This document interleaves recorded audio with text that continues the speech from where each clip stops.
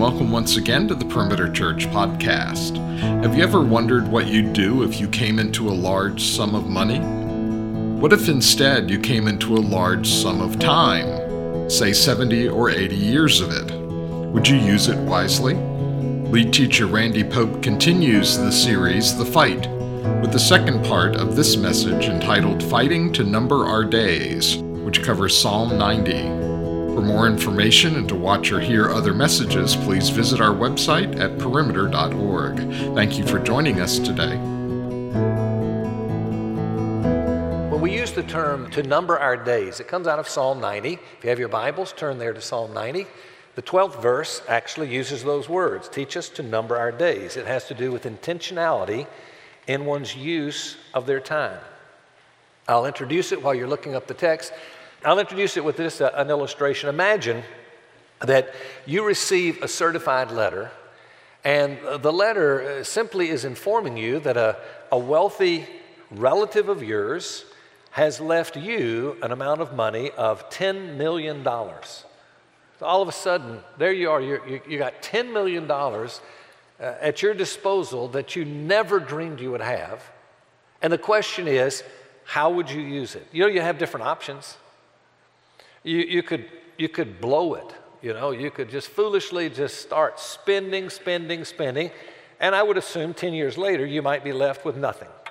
Could easily happen. It does happen to many. Think particularly of professional athletes who've had no money, and then all of a sudden they make it big in their professional career. They get a huge amount of money, millions and millions of dollars, and then it seems like 5, 6, 7, 8, 10 years later, you read the story of they're bankrupt. They have nothing. It's all gone. Well, that's one thing you can do with your money, but most people probably wouldn't do that. Secondly, you have the option to spend it cautiously. You could just say, I'm going to be very careful how I spend this. I want to let it last as long as possible, and you spend with thoughtfulness. I'm going to do this, I won't do that, and at the end of 10 years, you still got a large amount of money, but not as much as you had, but you've got a large amount of money. Then there's a third option. The third option is that you could invest it wisely.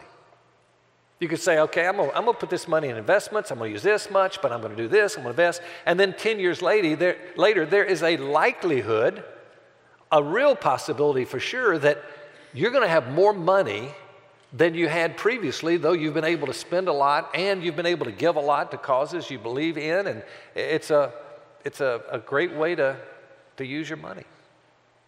3 different options. In an analogous comparison, we've been given a commodity that is far more important than the money that we get. It's our time. It's an important commodity. And I'll tell you this, it's a commodity that most of us here would assume, and most of us rightly, that we have in our mind a large portion of that time left. A lot of time, because so many here are young. And we look at our lives and we go, wow, look how many years. I mean, probably I'm going to live so-and-so, and I got plenty of time. Well, the reality is we have 3 options with time. They're the same 3 options. Let's look at them again. One, to blow it. Just blow it foolishly. These would be the people that would take their money and say, or their time and say, you know what, I got plenty, I'll do what I want to do, and they don't have priorities, and next thing you know, their schedule's out of control. They've now found themselves years later, and their spiritual formation has been dwarfed through the years. They look at their family and say, man, I neglected building into the lives of our children the values, the beliefs, the doctrines that they should know to help them through life, and their deep regrets at the end of that time. As it would be with money, we have regrets. Secondly, though, we could actually, begin to say, no, I'm going to spend it, but I'm going to spend it cautiously. And so this is the person who says, I'm going to be scheduled, I'm going to be disciplined. And by the way, some of us are very, very schedule-oriented. It's easier, perhaps, for those who are. And there are others of us here that are going to be very spontaneous. And by the way, that's the way God stamped you. That is good and okay. It's the way God has wired you to be. But still, the importance of saying, I am going to look at my time, and I'm going to try to use it as cautiously as I possibly can. I'd put it up a circle that looks something like this. Put it in 4 quadrants: relationships, vocation, recreation, religion. And this is the person that says, well, I want to make sure I've got plenty of time for the religious, spiritual side. I've got relationships I'm building, vocation. At the end of a life, they look back and they say, wow, I really enjoyed the beauty of creation. I enjoyed the relationships, the sweetness of relationships that I've built with other people. I've been able to serve a lot of folks that I feel good about. And you look at that at the end of time and you say, boy, that's good. It certainly is better than blowing it, but I'm going to suggest to you there is a third option. And I think this third option truly is the ideal of numbering one's days. This would be to invest it wisely. It looks a lot like number 2, I agree, but it is different. I'll put up a circle. The same circle now has the 4 different quadrants, but now it has in the middle the cross. I like to think of that as I created this little diagram. Think about a board game, and it has one of these little spinning things you flick, You know what I'm talking about? Any of you play games? You know what I'm talking about? Okay. You just flip it, and it kind of points to something, as you flip it, and you do what it says to do. Well, I don't want you to think of this as such that it's kind of a random thing, but the reality is, as you look at the cross of Christ, you let it point to the direction. Your relationship with Him. And it's an all-influencing, totally influencing our lives as to I'm spending time in the religious area of my life, but it's all spiritual. And you know what? I now need to spend some time, and I don't have enough time to do everything that I can imagine and hope to do. But under the influence of God's Spirit, we say, Spirit, would you direct my path? Would you show me where to put my time? And what we do is day in and day out, we try to say, okay, God, what would be the best use of my time today? What should I do today? What shouldn't I do today? And we're under His control during that time. It is not random, but it's under the control of the Holy Spirit. Now, in order to do that, I truly believe there are a number of things in God's Word that He is in giving us instruction to say, look, if you want to number your days, then this is what's going to help you do that. And that's what we're going to do after this week. Because in this week, we're going to talk about why. Why would we number our days? Let's make sure we've got the right understanding of why it is so important. But then after that, we want to look at some ways that will cause us actually to number our days better. One will be a slower pace. We'll look at that next. Then we'll look at the idea of simplicity. I said last week, simplicity is not going to be what the vast majority of us think it is. We think, simplicity is cutting back on the expenditures and not having as much and this, that. That is not. It may include that, maybe, but it is far beyond that. That is not simplicity, as you'll learn. Time won't permit us to get into the third piece, but we did it about a year ago, and I'll make all that resource available for you that missed it a year ago, but the fight for a single day's rest. I tell you, those 3, if you just begin to approach those 3 and say, I want to apply that, though it be little bit by little bit, we say, that's where I want to make progress. Those 3 things will leave an outcome where we look back and say, God, I think I have numbered my days. But what I want to do now is I want to look at the text. I asked you last week, because of the long illustration of explanation of the transition, I said, would you read the text? Would you study the text? And then let me come in today, and we'll open up the text and maybe go a bit deeper than you might have been able to understand in the time that you have. And maybe when we leave here, it becomes very clear why we would be saying, God, I want to number my days. All right? Let's look at number 1. Number 1 is because life is short.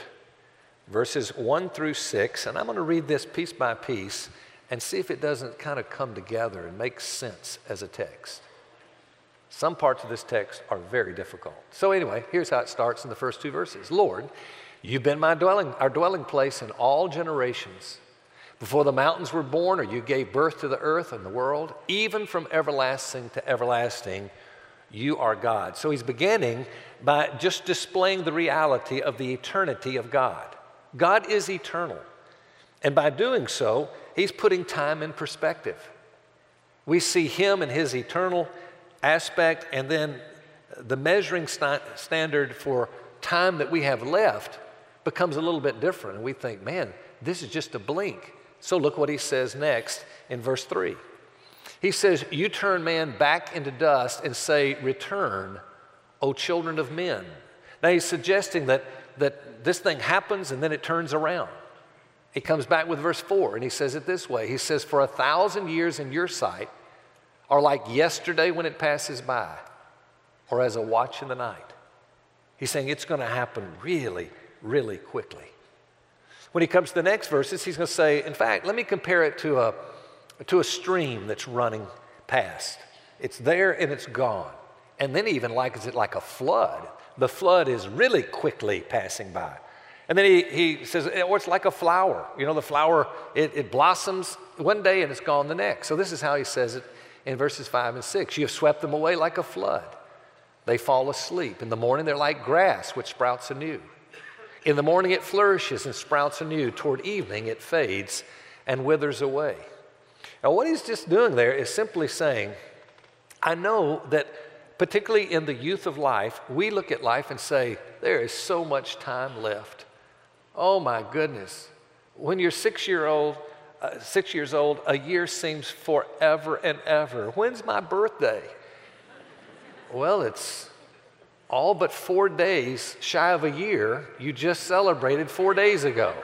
It's like, yeah, but guys, that's forever and ever and ever. So of course, life, and particularly as you look up at old people, you go, gosh, this thing's been forever and ever and ever before I get that old. Then you talk to those of us that are old, right? And there are some of you older than me here too, you know. Well, for us, what do we say? Oh, it's in our conversations all the time. When we're talking to our peers, don't we say this? Where did life go? How did that happen so quick? Man, didn't it seem like yesterday that we were just that? It wasn't just a blink of an eye, and now, look, here we are. And the reality is, we're not going to get the full blink in before we're gone. It's that quick. We recognize that. And so we're given a great motivation. Why would we number our days? It's because there's not a whole lot left. In reality, compared to the eternity of God, I mean, it's a blink and it's gone. And I think about you that are seekers here. I'm always concerned for you because, I mean, you're the interest of my life in terms of ministry. The congregation is too, but I always think we're here in this place to help those who haven't yet figured it out in terms of understanding the Christian faith, and it's our job to help. And we like to do that as much as we can. But I'll tell you this, there's that tendency to say, you know what, I got time. And I cannot help but think of a story out of my past when I was at college. When I was in college, I was working, among students, just as another student. I was working among the athletes, some of the athletes of the school, different sports that God just kind of gave me an inroad to through leading a few to Christ, inviting me to see other people, and that group were interested in reaching their peers. And so I remember them saying, hey, Randy, can we invite all of our buddies on our teams, and could we just have just a gathering and kind of a debate about Christianity? Because some of them are really negative, and they're very critical, and others have real questions. And what if we just had a kind of a forum to do that? And so we did. And it was so interesting. Oh, we had some that were critical and sharp and bitter and making proposals that were ridiculous. And then other people were asking questions about, well, how do you know and when do you, and so forth. And it was a wonderful time. Well, through that night, I met one of the skeptics who was there. And he and I really became friends. Not deep social friends by any stretch, but we were friendly and enjoyed seeing each other. We'd pass campus from time to each other on campus, and we'd have comments and so forth. Usually I would be seeing him from a distance, and we'd rave at each other or scream out or something. And so after I'd had a few talks with him, I knew where he stood. And his position was, I'm not sure about this. I don't know. I'm not sure I'm ready for it and all this stuff. And so his little thing was, I'm thinking about it. And so I'd see him across campus, and I'd call him by name, say, hey, how you doing? How's it going? And his response was the same each time. Thinking about it. That was his thing. Thinking about it. And I said, well, you better keep thinking. And we'd run on, and there you go. And then, hey, man, how's it going? Thinking about it. And we got to notice that he had fallen into a crevice and wasn't aware of what had happened. And over the days, he probably, they say, suffocated and died at that spot. And life was gone. And I kept thinking, I wonder how he was thinking about it at that moment. When now all of a sudden the reality is, no, life is not long. Life is very, very, very short. Think about it. I contrast that with, at the same time, I was going to bed one night while at the University of Alabama. I was just going to bed one night. And as I was there, God put on my heart, and I'm going to say God spoke to me. Hey, not infallible word. Not that it, was an audible voice. I'm not going to say that. But I'll say this, he used my conscience in a deep way, and where it came from, why that night. But I'm laying there, and a name from a man in my high school that was not a friend of mine whatsoever.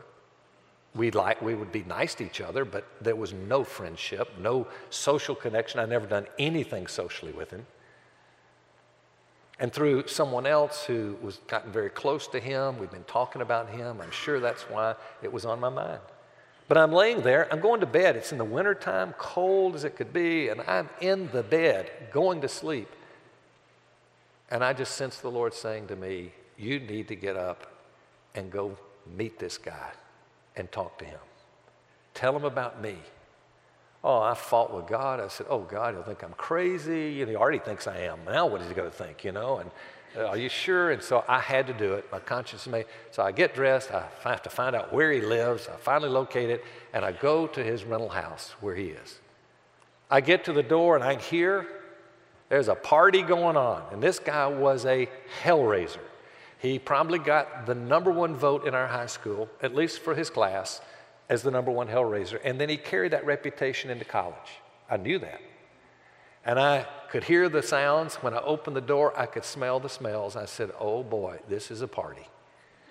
Whoever came to the door, I didn't know. And he said, well, who are you looking? I told him the name. And he said, yeah, he's here. It's his place. And I said, well, can I talk to him? So he comes to the door and he looks at me and he says, Pope, what are you doing here? I said, it's strange, but I really believe I need to share the important things about eternity and life with you. Would you be open to discuss it and talk about it? I'm telling you, it was like, I know he's going to think I'm crazy. He said, okay, hold on a minute. He grabs a jacket and he walks out and says, let's walk. We walked around the block, 5, 6, 7, probably an hour. We walked around the block, just around and around and around. And we talked about Jesus and the faith of Christianity. At the end of our walk, he was very appreciative. He said, thank you. I'm sure this is so important. I know it's probably true. He said, I grew up a Catholic. I know a lot about God, and I know I need God, and I know all that stuff. But you know what, Randy? Life is too good right now. What I'm going to do, I'm going to party for years and years to come. But at the very end, I'm going to turn to him. I said, it doesn't work that way. You may not ever get that opportunity. Well, I didn't see him again. Not one. I don't think I ever saw him between then and the summertime. We're from the same hometown.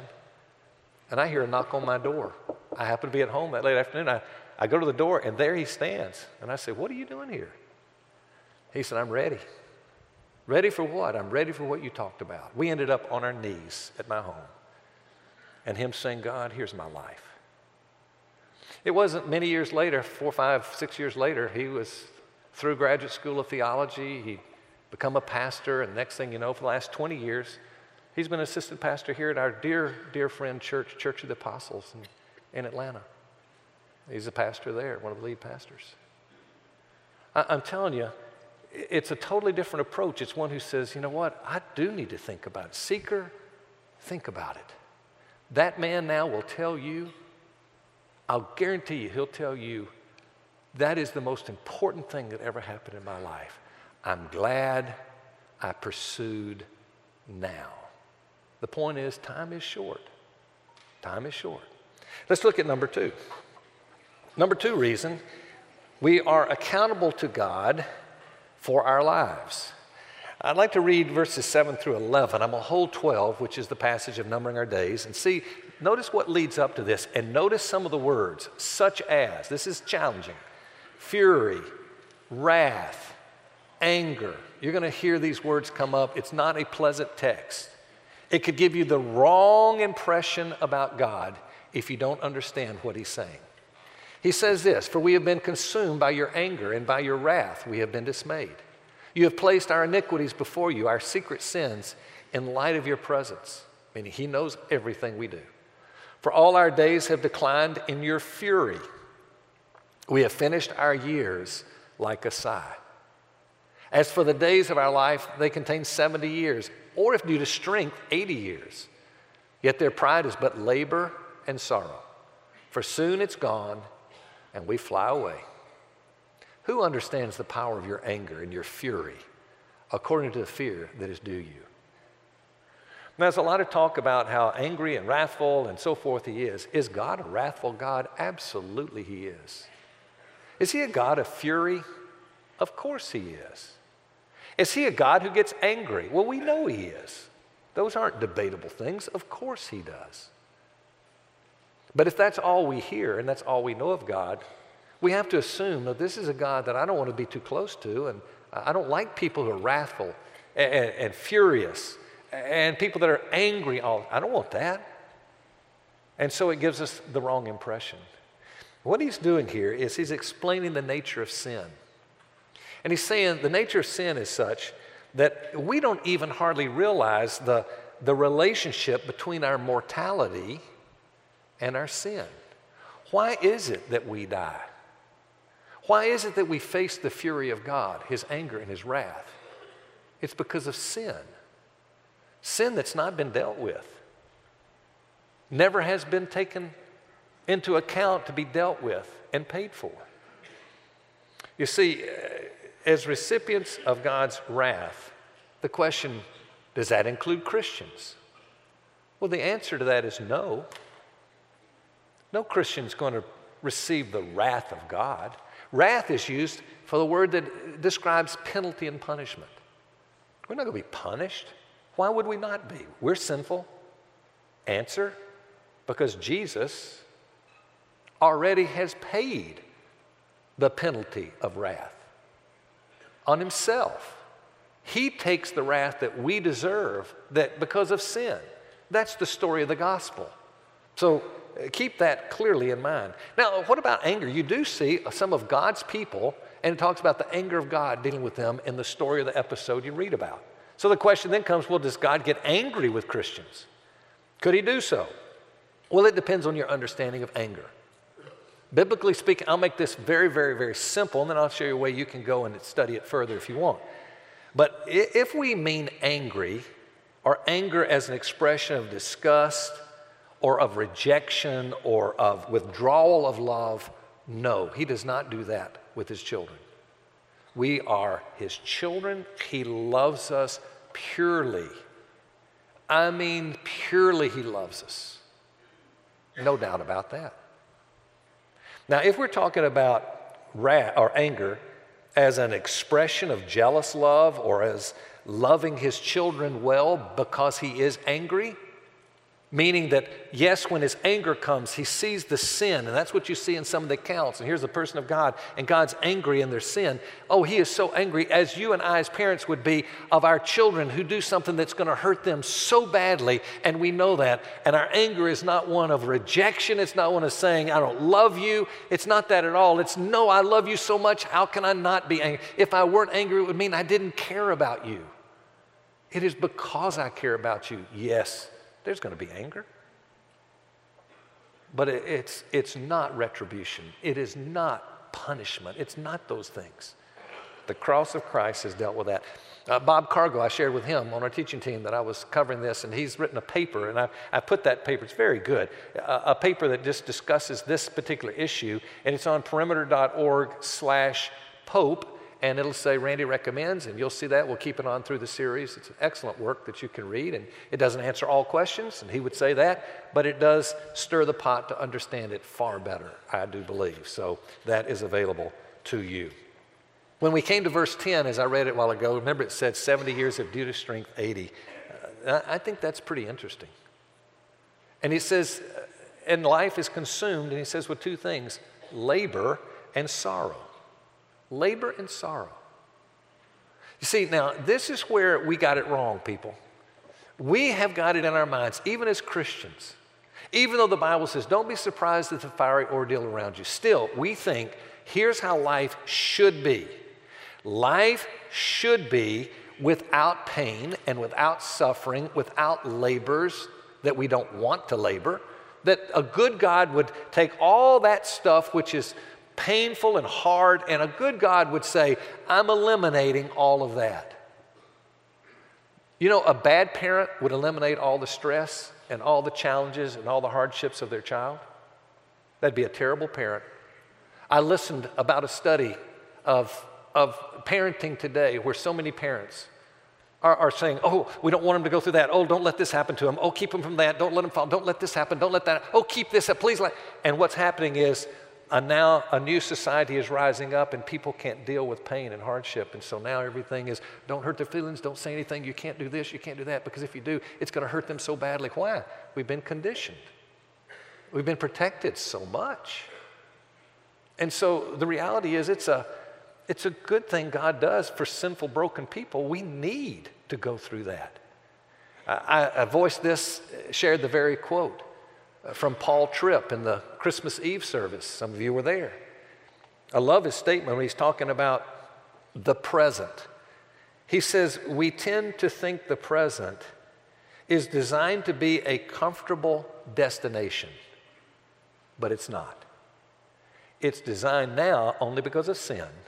Its design now is to be an uncomfortable preparation for a very comfortable destination, heaven itself. That's the way it should be. Kids need to learn that. Kids don't need to hear what I heard from my dad. Oh, how can you be sick? You're too sweet to be sick. Are you kidding me? God needs to kill me now. No, I had the wrong perception. Thankful that good theology came to rest where I was grown spiritually and said, no, let your expectation be what the Bible says, not what you want to believe. Now, I know I probably shouldn't say it, but I'm going to throw this in because I can't hear 70 years of Due to Strength 80 without sharing this. Because I have a theory on life. When I hit 40, I noticed there were black balloons and there were, all these cards of sadness and so sorry. I saw these words, over the hill, and I'm going, I don't get this. When I was 25 and when this church was planted, I couldn't wait till I was 30.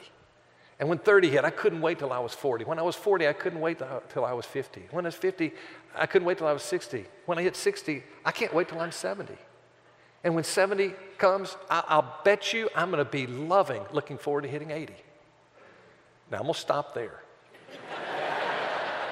And there's a reason.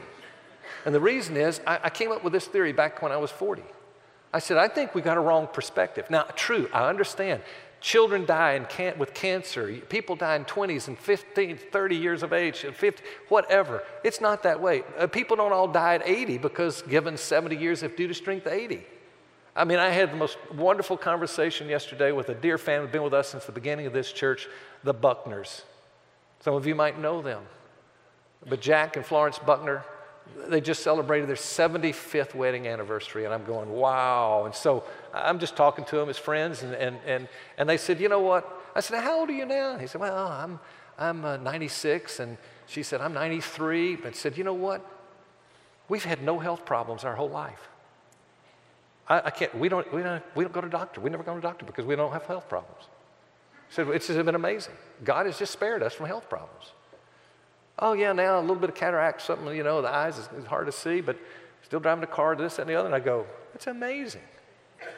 Well, what happened with the 70 years of Due to Strength 80? How did they? Well, because that's not saying everyone lives anywhere between 70 and 80. So please understand that. But here's my theory. Just to put life in proper perspective.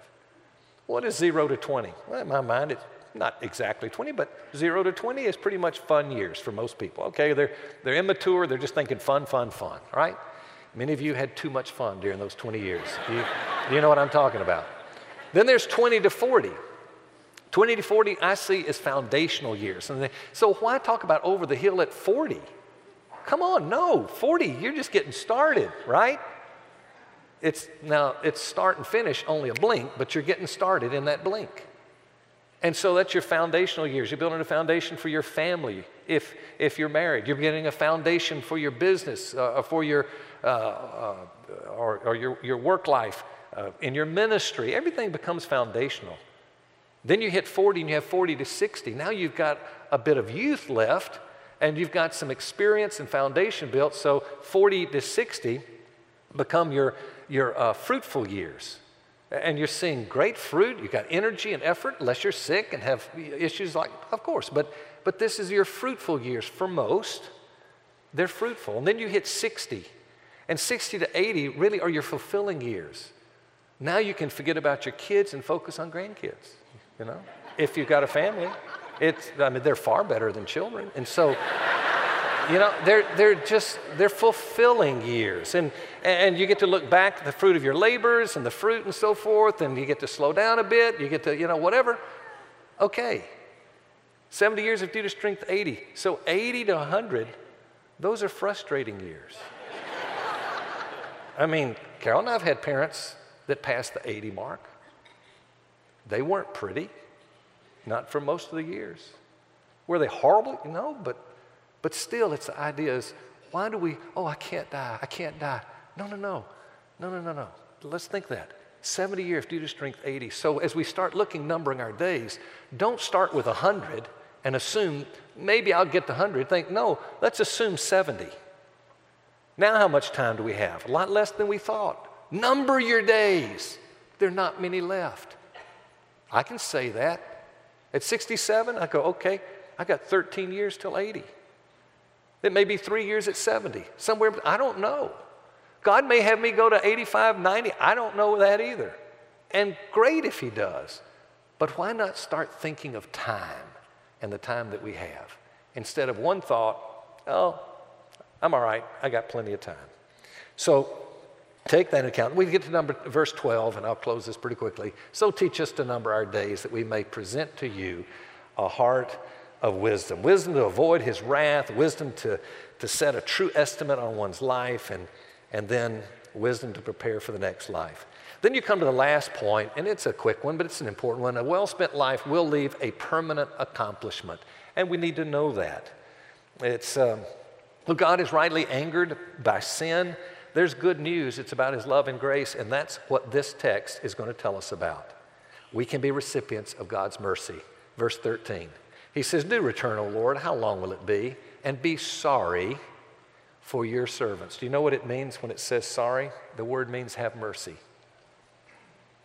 Okay, God, you are a God of fury and wrath, but on your covenant children, you show mercy. 14 and 15, oh, satisfy us in the morning with your loving kindness, that we may sing for joy and be glad all our days. Make us glad according to the days you have afflicted us, and the years we have seen evil. Look at this. The days you have afflicted us. We write that out of our theology, don't we? Oh, the devil afflicts us. God has nothing to do with it. God wished it wouldn't happen, but it does. And, you know, the devil won on that one. No. I can show you approximately 100 texts in Scripture that will overwhelm you and show God did this, and you see the pain and agony of it. God did this, and God did that. But keep in mind, for his people, it's the way that he's going to use to make us, as James says, perfect and complete, lacking in nothing. It'll be for that reason that we'll look in eternity and start saying, yea, God, for all that stuff I hated. Well, we can't understand that now.